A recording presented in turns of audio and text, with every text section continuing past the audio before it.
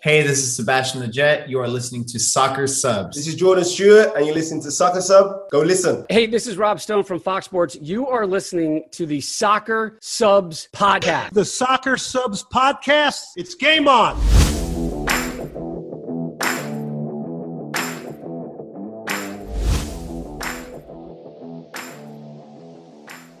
What's going on, everybody? Welcome to the Soccer Subs Podcast, episode 91. My name is Ronnie, and I'm joined here with my three Soccer Subs co-hosts, Christian, Voss, and Eric. And before we get started with the show, let me just give a quick shout out to our two Soccer Subs show sponsors. First one up is Paragon Sports, your premier destination for activewear. They're located on 18th and Broadway here in Manhattan in the city. Go check them out for your running needs, basketball, soccer, baseball equipment, and give them a follow at Paragon Sports on Instagram. And our second show sponsor, Taqueria 86, an amazing Mexican soccer-themed restaurant. They're located on 94th and Broadway here in Manhattan in the city as well. Go check them out for some amazing tacos, burritos, drink, the mezcal, the tequila, all that good stuff. And go give them a follow at Taqueria 86 NY on Instagram. And now that that's out the way, Christian, Voss, and Eric, good to be on with you guys. MLS Week 3 is officially in the books. How are you guys doing? How was your weekend?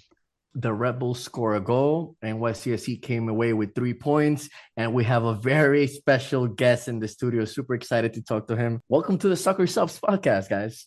Episode 91. Jeez, guys. It feels like it's getting closer and closer to 100, and it's just flying by. But I can't wait to talk on our New York Red Bulls. And we have an amazing guest who's about to join us, who I think will give us some great insight. So I'm looking forward to having the convo with him and sharing what we've all seen on the field with whoever's listening. Oh man, it's as always, it's great to be back. Another amazing weekend of MLS. And what can I say? All the big boys won. We didn't tie. All the big Eastern Conference teams won, got away with their points. What a start, and can't wait to get into it. Appreciate it, Eric. I know you and Christian were at Yankee Stadium for that home opener. We'll get to that in just a few minutes. And for the soccer fans, for the MLS fans, we got a big show coming up for you guys today. Episode 91. We got a special guest joining us all the way from Palo Alto, California. He's an MLS journalist covering the New York Red Bulls. His name is Eric Friedlander. Welcome, Eric. How you doing? And welcome. Thank you for being on with us. Eric. Tell us a little bit about yourself. Yeah, thank you for having me, and bravo on getting the name right. Not everyone gets the last name correct on first go, so credit to you. Yeah, no, I'm Eric Friedlander. I covered the Red Bulls for Once in Metro. My kind of main beat was the Academy Red Bull 2. That's where I kind of came up in the journalist game, if you want to call me that. I don't consider myself a journalist, or if I do, it's a fan journalist first, because that's kind of how I focus what I write. I write what I want to see and what I think other fans want to see. So don't expect like full analysis pieces from me all the time. It's more, I like to do profiles. I like to get to know the players and kind of share their stories with the people. So yeah, thank you for having me. I'm looking forward to this. And Eric, real quick, for the fans that may not know you, how'd you get into MLS? How'd you get into soccer? Okay, so back in the early 2000s, I'm going to say like 2001 probably, my parents started taking me to Metro Stars games back at the old Giant Stadium. And I always tell people this. I grew up with like Tim Howard, Clint Mathis, like Steve Jolly, shout out Steve Jolly. That was the pinnacle of soccer to me. Like kids today are spoiled. Like they can turn on NBC in the morning, USA, and get the Premier League. I didn't even have that. Like I had basic cable, like there was no soccer. So to me, I grew up thinking Clint Mathis was the best player in the world. Like the Metro Stars were the pinnacle. I didn't even find out about the Premier League until Tim Howard went there. Like I consider myself a Manchester United fan because Tim Howard got sold to Manchester United. And then I was like, oh, there's all these other people. And slowly like the friendlies started. You had England come over, Manchester United. And that's like opened my eyes to this whole like their level of soccer, especially the double headers they used to do back in the day. But yeah, I started off going to Metro Stars games when I was 4 or 5 years old and haven't stopped ever since. It's amazing. And yeah, thanks for being on with us. And yeah, let's get right into it. I mean, we just put some MLS news from over the weekend. Our very own NYCFC getting their first 3 points against Inter Miami at Yankee Stadium, the home opener, 1-0. A heck of a game there. We'll get to that in just a few minutes. Voss and Christian's New York Red Bulls drawing 1-1 on the road versus Minnesota United, a snowy game out there. Chilly, good game over there. And as for our upcoming games, NYCFC have Wayne Rooney's DC United this upcoming Saturday at Yankee Stadium. And Voss and Christian's Red Bulls face off against the Columbus Crew at Red Bull Arena. So 2 good games. Voss and Christian, I'll pass it over to you guys. What you guys think of your game, of your 1-1 draw against Minnesota United? There are many things that I want to touch on. First of all, I think, like I mentioned earlier in the introduction, we score our first goal. And was it a surprise that it was from a center back? I'm not sure, but I think for the most part, the Red Bulls play a very aggressive style of play. There are many, many things that I have like a million notes, but one of the standouts, at least, I think Coach Stewart talked about it at the beginning of the press conference. Those first 20 minutes, and I would say like the first half in general, I was really surprised with one person in particular was Corey Berg, how essential he has been for the team. Yes, he has not scored. He came in to score goals, but the way he has fit into the system, being that target up front, winning aerial duels and combining and distributing balls to Lewis Morgan, I think it was very impressive.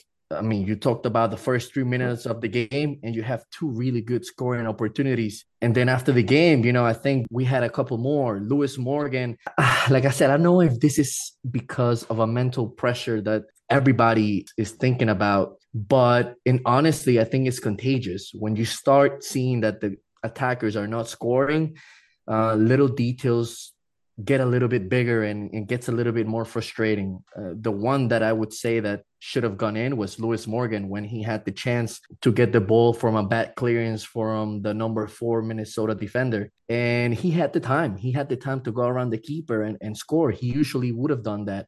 But I think it's that desperation of scoring that goal for the attackers that is keeping the Rebels from earning 3 points again. Do I think it was a hard match? Absolutely. I mean, you go in a field like Minnesota at their home under those conditions where the ball doesn't roll the same way. If it was a clear day, you probably could have seen a difference of play. But at the end of the day, the Rebels did have the chances. They had plenty of shots. I think they have more than 10 shots, and I would say 5 of them should have probably gone in. What do you think about that, Vas? So yeah, just to add on to some of what Christian said, I think the Red Bulls did in fact start incredibly well. They could have been up 2-0 in the first 3 minutes, like it was kind of crazy how early the first chance came. It was like 42 seconds in or something. And I think Morgan should have at least had one goal on the night. But I think someone who has to be highlighted as well, it was the fact that Morgan had a great bounce back game. And going back to a 4-5-1, I think we just get the best out of Morgan because he's up closer to the strikers to connect and try to make runs in between the defenders. And I think we got to see a little bit of what Morgan can do when he gets more of the ball upfield. And look, I don't want to say I inspired Struber with the question last week of how can we get Morgan more involved and are we going to go back to the 4-5-1? But maybe I'm somewhat of a Nostradamus. No, in all seriousness, I think the Red Bulls were unfortunate to go into the half 1-0 down. And I got to be part of the press conference with John Tolkien and Gerhard Struber after the match. And I had asked about what the message was going into the half. And I think Tolkien and Gerhard are both highlighted, continue doing the same because we weren't being outplayed. And in the conditions that we found ourselves in, I think we responded very well. And another big highlight on the match has to be the defense is showing up on all ends of the field, on the attacking side, on the score sheet, and holding down, what seemed to be at times a one-zip loss. I think Minnesota scored their 100th goal in Allianz Field's history. And with our equalizer, we kept them winless in their home openers. So the closer that it got to the 90 minutes, I was just hoping that history would repeat itself and we would get a goal. And shout out to Corey Berg for having some incredible play, but I'm going to have to point out that Van Zier should have had at least one goal. I think the chance that he could have put away around like the 70-odd minute mark was more difficult than people tend to imagine it would be because a fastball, he's just trying to get a foot on it and he gets underneath it and he just skies it. I think if he just or have a second earlier, that ball goes into the net. And Tolkien had kind of praised his play and tried to shield him a little bit with the comments that he made after the game, saying that he's going to start scoring soon and will be a starting player even sooner. So I think there's a lot of good to be expected of this team with the 1-1 result in a place that is very hard to play in conditions that are unlike many venues in MLS. So I'm happy with the 1-1 draw. The ball hop. No, you're right. That Elias cross, it was a good cross, but that ball hops, so it makes it more difficult for him to hit it straight. Eric, just wanted to ask you, I think Vas mentioned it at the beginning of what he was going to say was the lineup. Were you satisfied with the lineup for the match against Minnesota? Yeah, I don't actually think it was a 4-5-1. I think it was still true 4-2-2. I think Morgan was clearly lined up as a striker, even if it was, they sometimes do this where it's like it's two strikers, but one may drop off the line, kind of fall into the hole. But I think it was very clear still kind of that empty bucket 4-2-2. And I think the biggest thing will be how do you get the best out of Morgan, Luquinhas, and then eventually Van Zier once he comes into the starting lineup. Because I think Corey Burke, I don't think he's a 90-minute player, but he can give you a really good 65 minutes every game. Like he's such a big body that we haven't had for such a long time. He offers a different energy up top. It's a different sort of player that they can really play the ball into, and he can control the ball and he can shield it. And if teams are going to try to go 1v1 versus a Van Zier or Morgan, like with Corey Burke and play the ball in, all it takes is him holding it up and finding one pass, and then it's a 1v1 battle between Morgan, and it's like, then you can flood numbers into the box. So I see the ideas are there. Like he's starting to see things, but I think Minnesota did a disservice to the game by either not postponing it a little bit, like just put it off an hour and clear the field properly, because they cleared the 18. They cleared both 18s. And then in the second half, they cleared more of the 18s on their defensive side specifically. Like clear the whole field. It wasn't snowing that hard clearly because the 18s didn't get refilled with snow. So like take a plow to it, clear the whole field. I don't get how they didn't have the ability to do that. So that was actually disappointing to me that there wasn't a greater attempt to clear more of the field so a real game could play. Because like even their goal came off a slip that led to a corner. Like some of those things, it just felt like there was a really good game that could have broke out, but because of the snow, and maybe that's why like Morgan chipped the ball where he would have normally tried to round the keeper, or he tried to play a ball, like shoot it 5-hole instead of trying to round the keeper. Because it's just when you're on that slippery surface, your feet are probably freezing because you're just running in snow half the time. Like I can imagine someone just says, I'm going to take the chance because it's here versus I'm going to try to make a better attempt by rounding the keeper or doing something special. So I'm not too worried about Morgan, but I am worried about, I think he's better up top than he is in that kind of attacking midfield spot because he's not a pure connector. He's better running onto balls or chasing after things than kind of linking up play. And I think Luquinhas also, I've said it on a few places, I think he's best on the left and Morgan wants to play on the left. They both are better when they can cut inside. So then it kind of becomes this, who plays where? Do you drop Morgan to the right wing? Will he play kind of more direct like Cam Harper? There's a lot of ideas and things that still have to be worked out, especially with Burke didn't play a ton in preseason. Van Zier wasn't here for preseason. So most of preseason, it was Manuel and Barlow up top. And I love Tom Barlow, but that preseason form was an aberration. Like he wasn't ever going to keep scoring at the rate and playing as well as he did in the regular season. So it's interesting. There's a lot of things to work out in that front four, if you want to call it that. Edelman, I thought, was great to see him back on the field as well. Didn't really get to see the best of him, but he mostly played in the snow the entire game. Like he didn't get even onto the parts of the field where there wasn't any snow anymore. So it's hard to draw major conclusions from that game, but I think great that Andres Reyes' injury was just cramps, I heard, after the game. So that's really good news because he arguably is one of the best defenders. I think he's a top 5 center back in the league. And I've said this on other places. I've written about it. I think he's better for what Red Bull do than what Aaron Long does. I'm not saying Aaron Long's a bad defender, but I think the ceiling actually raises defensively with Andres Reyes just because his first step is much more aggressive and much more explosive than Long, especially Long post Achilles injury. And that's normal for someone who popped their Achilles taking an aggressive first step. So he beats offensive players to the ball from behind, and he's just so aggressive and so strong in the air that I think he just offers more to the Red Bulls defense than maybe Aaron Long did, as good as Aaron Long was. No, you're right. He's so athletic. I think I remember seeing those long balls, interceptions by Andres Reyes, and he just takes off with so much power. Let's touch on those two things. All right, so let's touch about Andres Reyes' goal. Perhaps not everybody saw it, but everybody was working as a team to offer that space for Andres Reyes. What do you think about the goal?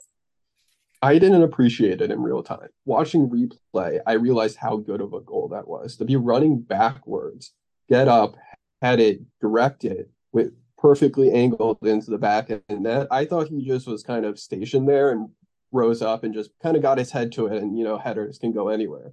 That was a really, really good goal. And those types of goals don't get goal of the week, but it really should be in the conversation because it was that kind of just a feat of athleticism to be moving backwards and then redirect something forward is much harder than it seems. Just heading the ball in general, anyone who's like played at amateur, low, even high school level, it's like that's like the last thing you get actually good at is knowing how to head the ball. And only some people do. So like you play pickup, you're like, I'm not going to head the ball. It's not worth it. So the way he throws his body around and it's able to win those headers, I don't think it's the last goal we see from him. I would have ended up straining my neck. Vas, what did you think about the goal? Like Eric said, it was a goal that I had to appreciate after rewatching it once because I was in the middle of working and I kind of just saw that they equalized, so I didn't really get to watch it. But an interesting take, someone had asked John Tolkien on the set piece play and if it's something that the team actually worked on in training, and he actually had highlighted that, yes, it is in fact a play that they had worked on. Yeah, and it's so fortunate that it was only like an early season cramp that he didn't pull up with a more serious injury because he's such a crucial player to the Red Bulls system. Like we said, both offensively and defensively.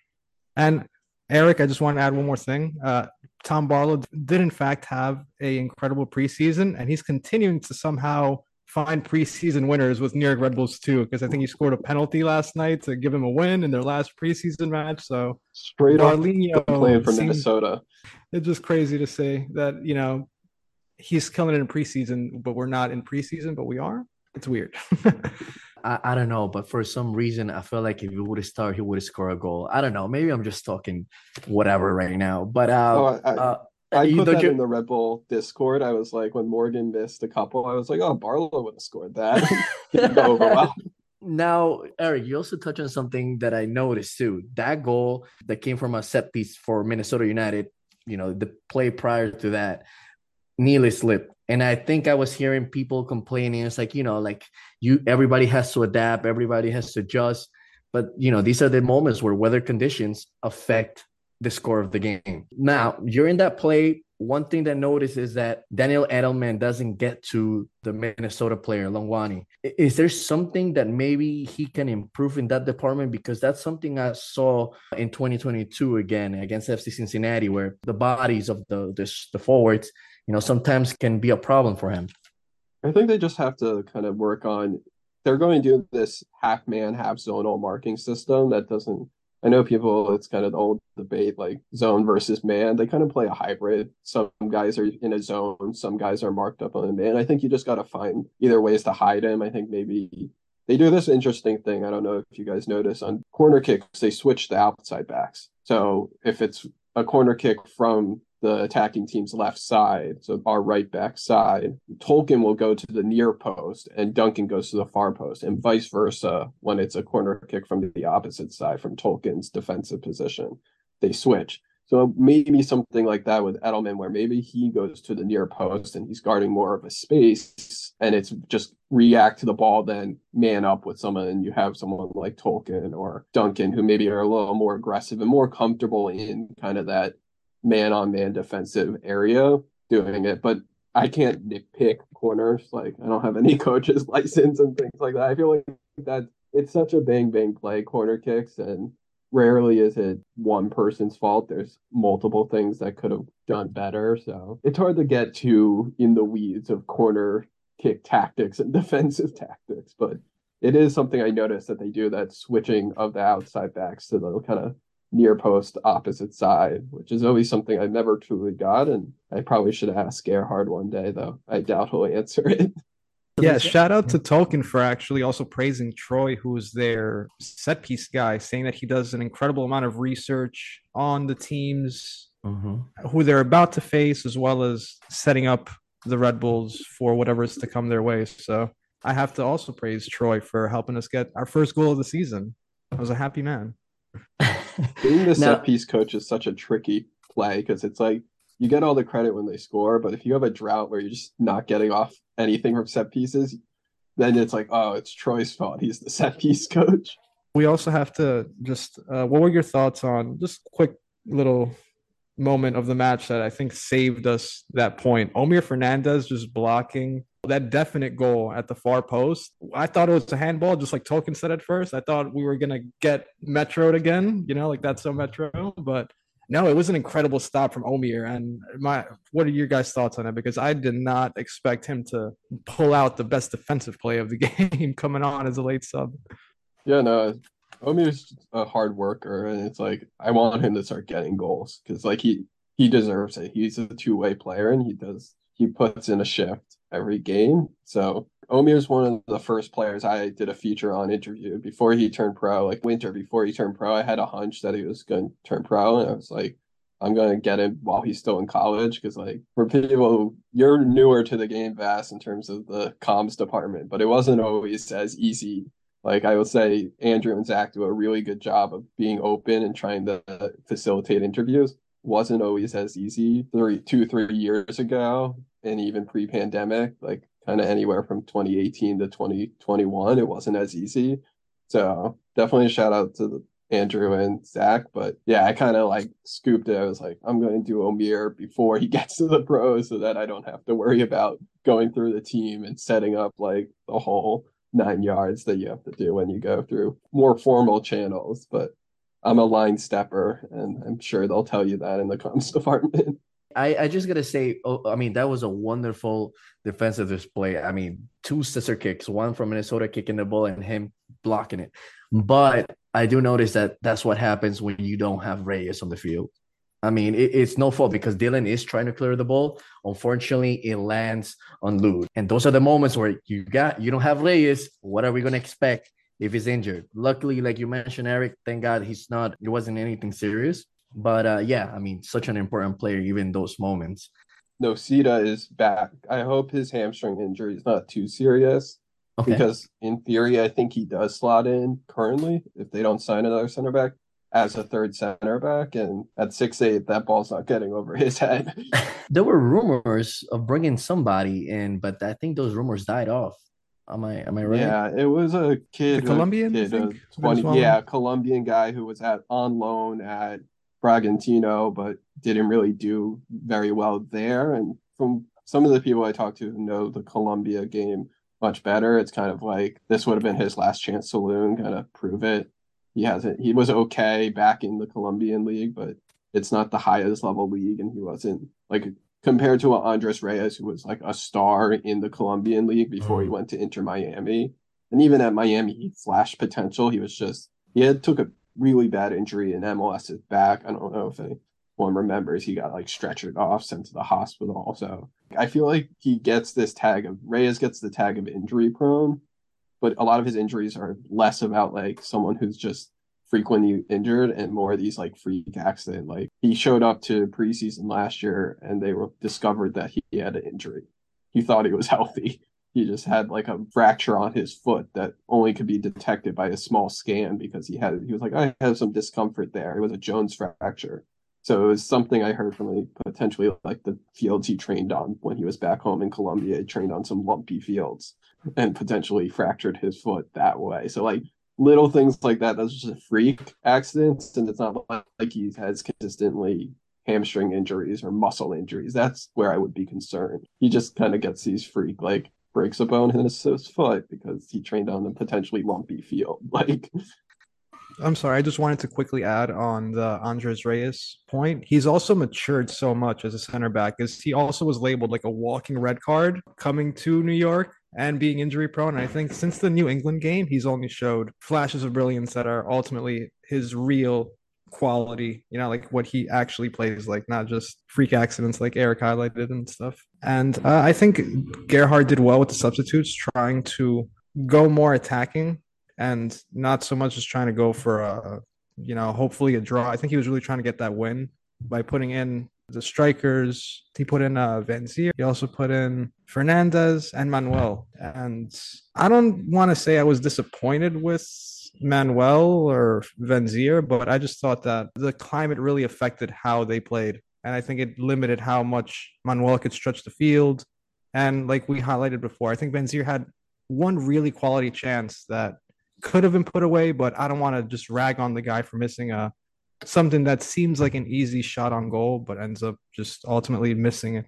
So I think I was happy with the subs. I don't think he was reactionary. I think he was properly just trying to set up his team for a win. And, maybe just personal bias. I really do like Tom Barlow. I'm probably like his biggest supporter. So I would like to see him come on a little earlier. Maybe instead of Manuel, you put him in just because he's another big body and you can maybe get a goal off of a corner kick. But yeah, I was happy with the subs overall. Disappointed with the 1-1, but I think Gerhard showed well. And I think, like he said, he can sleep at night knowing that the glass is half full, not half empty with the squad and their performance. Yeah, I'm in the same boat. I don't think that shot Vanzier had was really that easy. I think the cross was a little bit behind him and it was shin high, knee high, which is just not the easiest. Like for the room that was in front of him, it could have definitely been fizzed in low on the ground and just put on a platter, really. And if he then finished there or like scuffed it as bad, I would have been like, okay, he needs to do better. But like he had some loose touches and things of that nature, but he hasn't played in a month. He's played now 60 minutes total since his last game like a month and a half ago. So it's going to take him time. I think what I like is, and this is something I picked up over the years, especially watching academy kids, because one thing you notice when watching academy kids, you watch U15, U14, like you see a kid who's maybe not the biggest and they have all the right ideas and they just need to physically mature in their body to make the play. Obviously, Vanzier is physically matured in his body, but like he's rusty. But what I see with him is the right ideas. He's making good runs. He's getting into dangerous spots. He's opening himself up to be an outlet, and then for them to play through the wings and combine. And even if it's not always in the box, to potentially be someone who can get an assist. So that's what I like, is that the ideas are good. They're making the runs are right. That leads me to believe like once he gets sharp and once he gets up to speed with his teammates, then the goals will come. I think seeing him with Corey Burke potentially from the start next game, like if he's ready to give 60 minutes, I would want to see him start next to Burke against Columbus. But even off the bench, I would like to see him play some minutes next to Burke, just a bigger striker, someone who's going to demand the attention of the opposing center backs. And yeah, I think overall the subs were fine. They were proactive. I think someone like Edelman probably on a minute limit. I think someone like Luquinhas, it was like his game was run and his game is not meant to be played in a snowstorm. Like he's a dribbler. He wants to be on the ball. They were only like the 18 yards to the end line was the only place you could really dribble the ball. So I think he was like snatching at some shots because he didn't really feel comfortable dribbling because snow. So I have no problems with the subs. It's just such a hard game to draw any real conclusions from because 90% of the game was just kicking it long and hoping to win the knock on. So there's so little, but overall, while I would have loved to see a win versus Nashville, and I think the Orlando result is disappointing, nothing about this season really has me worried. Like I'm seeing good ideas. I'm seeing some progress tactically in terms of chance creation. They played two really good defensive teams and then in a snowstorm. So I think the goals will come. I think things will get better. I'm not hitting any sort of panic buttons at this point in the season. And with the performance I've seen enough to keep me optimistic, the optimism I had from seeing them in preseason. Yeah, just to add on that, I think the Red Bulls have played long stretches of their games very positively, tactically looking like the better team more often than not, despite what the results may end up being. And like Eric said, I think Minnesota and Nashville are two very defensive teams that it's lucky if you get a goal, a game against them. And Orlando is, in fact, the U.S. Open Cup champion who kind of smacked us around in that semifinal. So it was always going to be a tough game. Too. And yeah, he is impossible to get through. When you have a goalkeeper like Galese making saves that seem like he does have 8 hands, and he is, in fact, El Pulpo. I don't want to try to bring my mood down as to what I've been watching despite those instances. I think the team... In the Orlando game, Pereira kind of had... I would say Oscar Pereira has a bit of Gerhard Struber's number. He's been getting some results over him. But the one goal came off a penalty kick that, as I described it after the game, it's the flavor of the month handball rule. This year, it appears you can hit your chest, and if it's next to your arm and slides onto your arm, that's now a handball. Well, a year prior, that wasn't a handball. It changes every year. So it's hard to get so upset about something as like kind of fluky as that. Like, yes, I would have liked to see them create a couple more chances and put away a few more. But when your defense is solid, the offensive will come along. Like, and if it doesn't, then you start having to have those hard questions after 6-7 games. But it's still so early and there's still so much soccer left to play that it's hard to be worried when so much is up front is still being integrated and kind of configured on the fly. Exactly, Eric. I think you hit the nail on the head with that point. It leaves me with nothing but good hope for what's to come. All right, and now I see Ronnie wearing the New York City FC jersey. You must be excited for your first win. Yeah, man, absolutely. Yeah, let's get to the NYCFC portion. So NYCFC taking their first 3 points of the season against Inter Miami. We knew it was going to be a tough game. Inter Miami coming in hot. 2 wins under their belt, especially under Jim Curtin's Philadelphia Union. I'm going to start with the lineups. First thing I noticed on the NYCFC lineup was Nick Cushing putting in Matias Pellegrini on the left. I know we've seen Thiago Andrade on that first game against Nashville. Then we saw Andres Jason against the Chicago game. So I think he's experimenting with that left-hand side on the left wing. Good to see Matias Pellegrini. He actually did say Matias was one of the best players that stood out of the night. So that was good to see and get his confidence up there. Just to quickly note, he mentioned that it was also Matias Pellegrini's birthday, and it was his former team, and he was the best out of the week for that position. So I think all that kind of came into place there. We saw Santi Rodriguez, our number 10, get his first start of the season. He played the full 90 minutes. So that was amazing to see. I mean, as rightfully so. I mean, this is now as our designated player. So great to see Santi officially back as a starter in the NYCFC lineup. And then, as opposed to the regular lineup, we saw Luis Barraza again at goal, Keaton Parks and James Sands at midfield. As suspected there, Thiago Martins, Michel Lenic, Ryan Kufre on the left, Maxime Chanot on the back line. So as expected there, I think Nick Cushing is kind of sticking with that as his main starting lineup there for that. Before we even get into the game, though, we just got to give a huge shout out to the Inter Miami goalie, Drake Callender, because just watching this game, holy cow, did this guy have a heck of a game. He had some key saves. Wow. I mean, just denying Santi Rodriguez twice.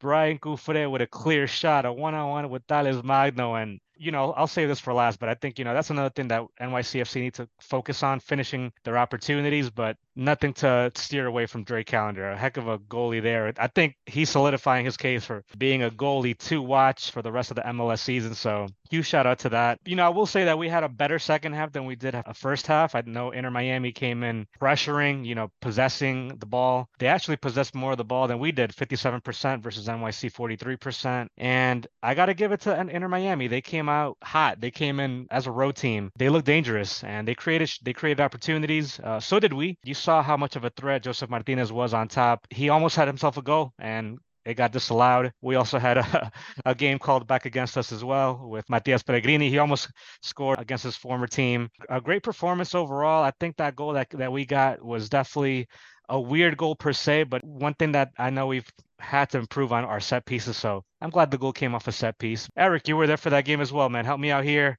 What you think of that game and what were some key moments for you, man?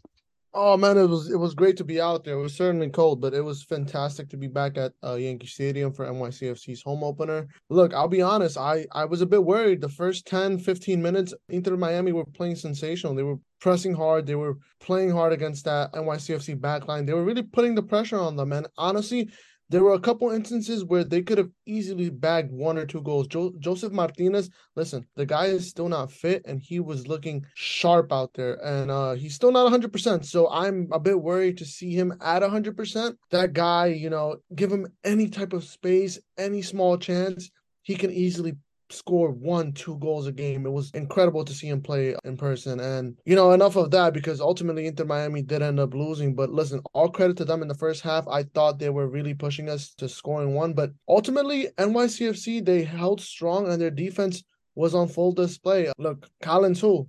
I don't miss him. Of course, I still miss the guy. He was a sensational defender. But Thiago Martins and Chanot in the back, strong pairing.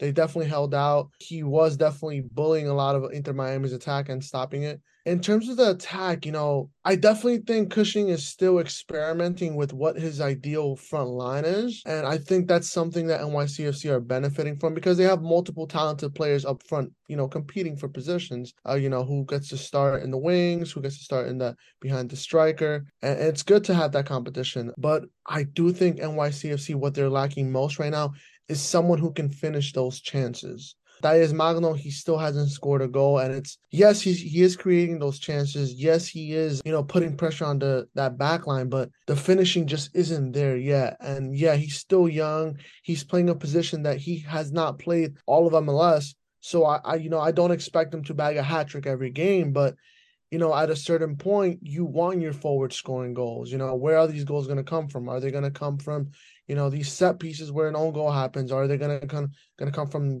Santi Rodriguez, Pellegrini? As an NYCFC fan, I am a bit worried at this point in the season. It's still early, but I need the goals to come from somewhere. We're going into the fourth match week, and Diaz Magno, I think he definitely needs a goal in to get that confidence in, so he can start scoring those goals and producing for NYCFC. Looks like the Redbulls and NYCFC have something in common then.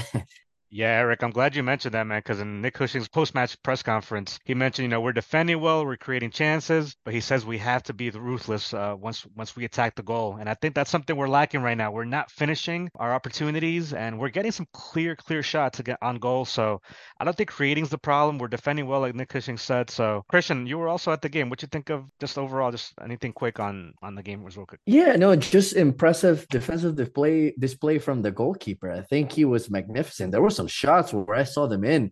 And when you see Santi Rodriguez laying down on the ground after the 90 minutes out of frustration that he couldn't score, that tells me how much of an influence the Inter Miami goalkeeper had in the game. Just be careful. I think New York City FC needs to learn to put the game away as soon as they possibly can, especially scoring those goal opportunities. And I think they just need a little bit more composure. Thales Magno, Gabi Pereira, they sometimes try to look like to play that hero ball. Lay it off to a teammate. Santi Rodriguez did that perfectly to Keaton Parks, and Keaton Parks unfortunately missed that opportunity. Just play smart as a team. You find the right places, find the right pockets of space where you can get a good shot, and that counts. Don't try to take a shot off from a bad angle and ends up being a save or going out of bounds. Other than that, I think I'm extremely surprised of how NYCFC has bounced back after so many departures. I mean, you guys are looking scary, and I think the fans, shout out to them because they're right behind you. We got a chance to talk to a few. Some of them are disappointed because they want to see that Tati Castellanos scorer, that they want to see 3 to 4 goals a game. Unfortunately, that's not going to happen. Not going to happen soon, but you guys got a good squad, and I think Pellegrini, as the games keep going, he keeps getting more confident. Do I wish it was his birthday every week? Let's see if we can make that happen, but he was playing fantastic. I think NYCFC is slowly building the confidence. I think that's what you hear from all the other players, and I think they can get away with 3 more points against DC United. Yeah, and real quick to Eric, I wanted to ask you, Eric, but do you feel like this is possibly the best game we've played out of the 3 so far, and how you feeling for against our game coming up against DC United? Oh, I think it easily was one of our best performances. I guess it's something about being at Yankee Stadium that just gives NYCFC that extra edge. And, I'm starting to think, should we go to this new stadium? I knew I was going to say that. NYCFC, like, it's a baseball stadium, but there's a little bit of magic there for the club. And listen, they may lose the occasional 1, max 2 out of 10 games, but it's a fortress. It's a fortress, and teams have an incredible difficult time scoring against NYCFC in Yankee Stadium. I am very confident against this DC United side. I think we have all the capabilities to come out with a win. My question is, what is Cushing going to do for the attack? Is he going to switch things around? We know he's been experimenting with the attack. I still think he's trying to figure out the best way to make the attack as efficient as possible, because I think he's noticed that. Yes, he has talented players who can create chances, who can make scoring opportunities, but I think what he wants to do is be efficient with those scoring opportunities, as in make sure that those opportunities are getting in the back of the net, are being scored goals. So I still think he is going to experiment in that front 3 in that attack, but I certainly think that NYCFC can come out with a win And I'm hoping that Thais Magno bags his first goal of the season because he certainly needs that boost in confidence. Before we jump on real quick to the next point, I'm sorry, I just want to add on some points of the NYCFC game myself because I did in fact watch the match, and I don't want to sound, I'm 2 for 2, but I think Danny and Javi of the NYCFC City Boys owe me a big apology. Pellegrini was possibly a man of the match performance, and they were telling me, what did I see in him, thinking that he'd be possibly a man of the match. So Javi and Danny, next time I see you, you owe me a hot dog at least. But no, I think Inter Miami, it was expected. They played 2 depleted sides in the Union and Orlando who had other competitions to focus on.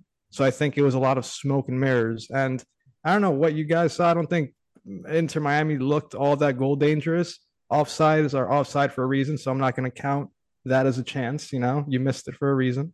But I think it was a great bounce back from NYCFC to get that goal at home. And to add on to what Eric said, exactly, you guys play great in Yankee Stadium because it's a smaller field. The dimensions that you're used to and everyone else isn't. So I'm hoping that once you guys open up that stadium, you can try to get away with having those same dimensions to try to keep that home advantage. Absolutely, Bas. And yeah, let's get to that question real quick. Have any teams surprised you so far in the MLS season? Top of the East, top of the West. Right now we have Atlanta United. Top of the West, we have St. Louis.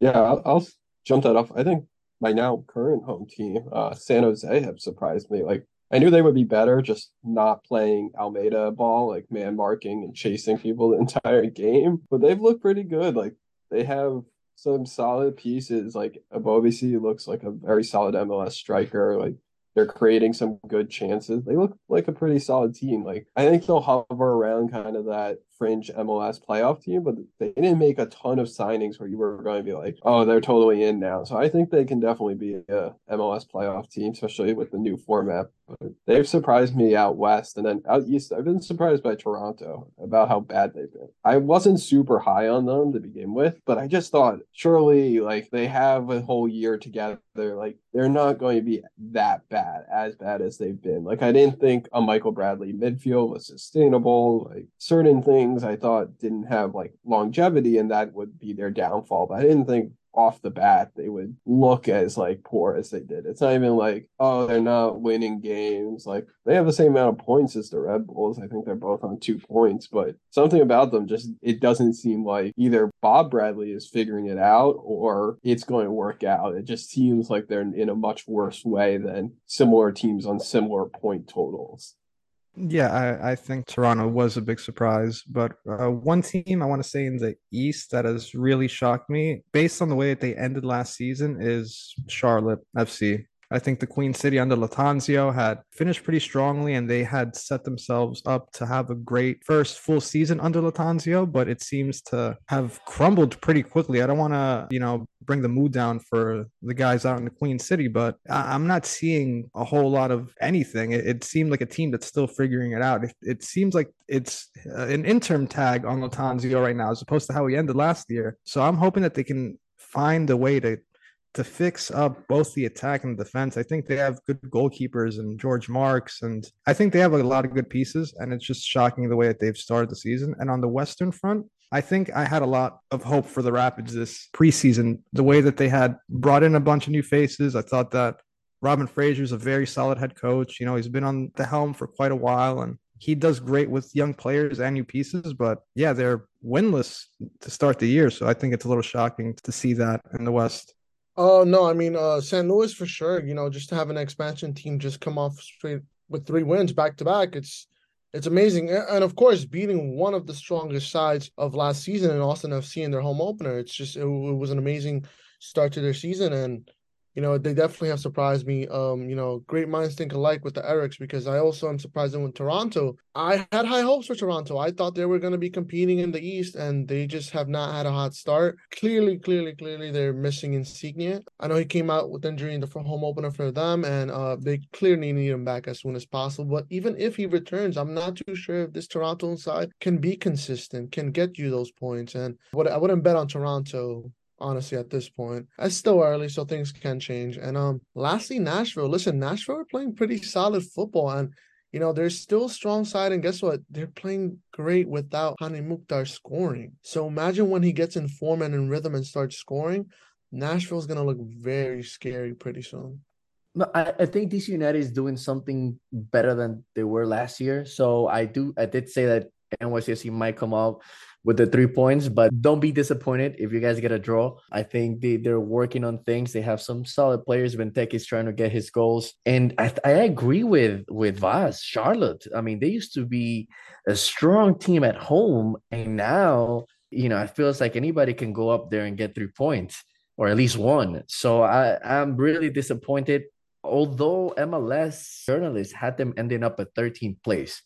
So at the same time, they may be seeing something that we are not. And yeah, on the other side, St. Louis, I gotta be honest, I haven't watched a full game of them yet, except for the highlights. But hey, you have Rebel DNA over there.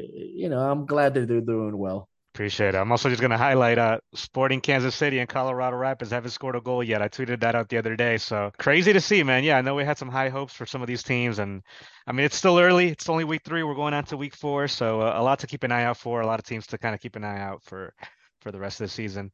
All right, Eric Friedlander, I want to say thank you so much for coming on to the show. Where can the fans find you? Drop your Twitter handles. How can the fans get in touch with you? Or thanks for being on, man. Yeah, thank you for having me. Get me on Twitter, efreed97, and that's probably the best spot to find me.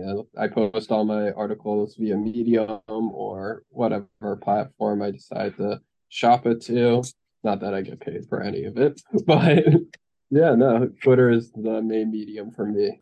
First, a huge thank you to Eric. I've been reading your stuff, man, for God knows how long. So it's so cool to actually have the conversation, and probably get to meet you. I know we follow each other on Twitter and we've had a little, messages here and there, but thank you so much for having the time to speak of our beloved Red Bulls. And to all the listeners out there, I expect episode 92 out next week. And I hope you guys enjoyed it as much as we did.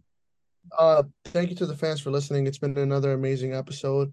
Catch us in the Red Bulls games. Catch us in the NYCFC games. We are out there creating content. If you see us, always say hello. We love to interact with you guys. And again, thank you for listening, and we'll be back for the next one.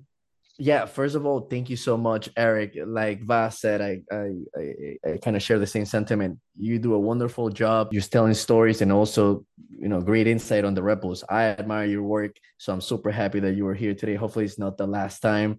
And whenever you do come back to Newark, please, man, I want to tailgate with you. So hopefully we gotta grab a beer when you come back. We'll share the barbecue from Jason. Jason and the grill. Yeah, I'll bring my matzah or something. But yeah, thank you. And like Eric said as well, the other Eric, catch us on the games on the field and anywhere outside the stadium. We're gonna try to talk with everybody. I think we're having fun talking to fans and getting to know what they really want. Just try to voice out their opinions. And see you guys next time. I appreciate it, Christian. A huge thank you again to Eric Friedlander for joining us all the way from the West Coast. Thank you guys for an awesome episode. We'll be back next week for MLS Week 4 to see how Christian and Vas's New York Red Bulls do against Columbus Crew and how our NYCFC do against Wayne Rooney's DC United. Thank you guys for all the support. Give us a follow at Soccer Subs Podcast on Instagram, and we'll see you guys next week. Everyone take care and have a good one.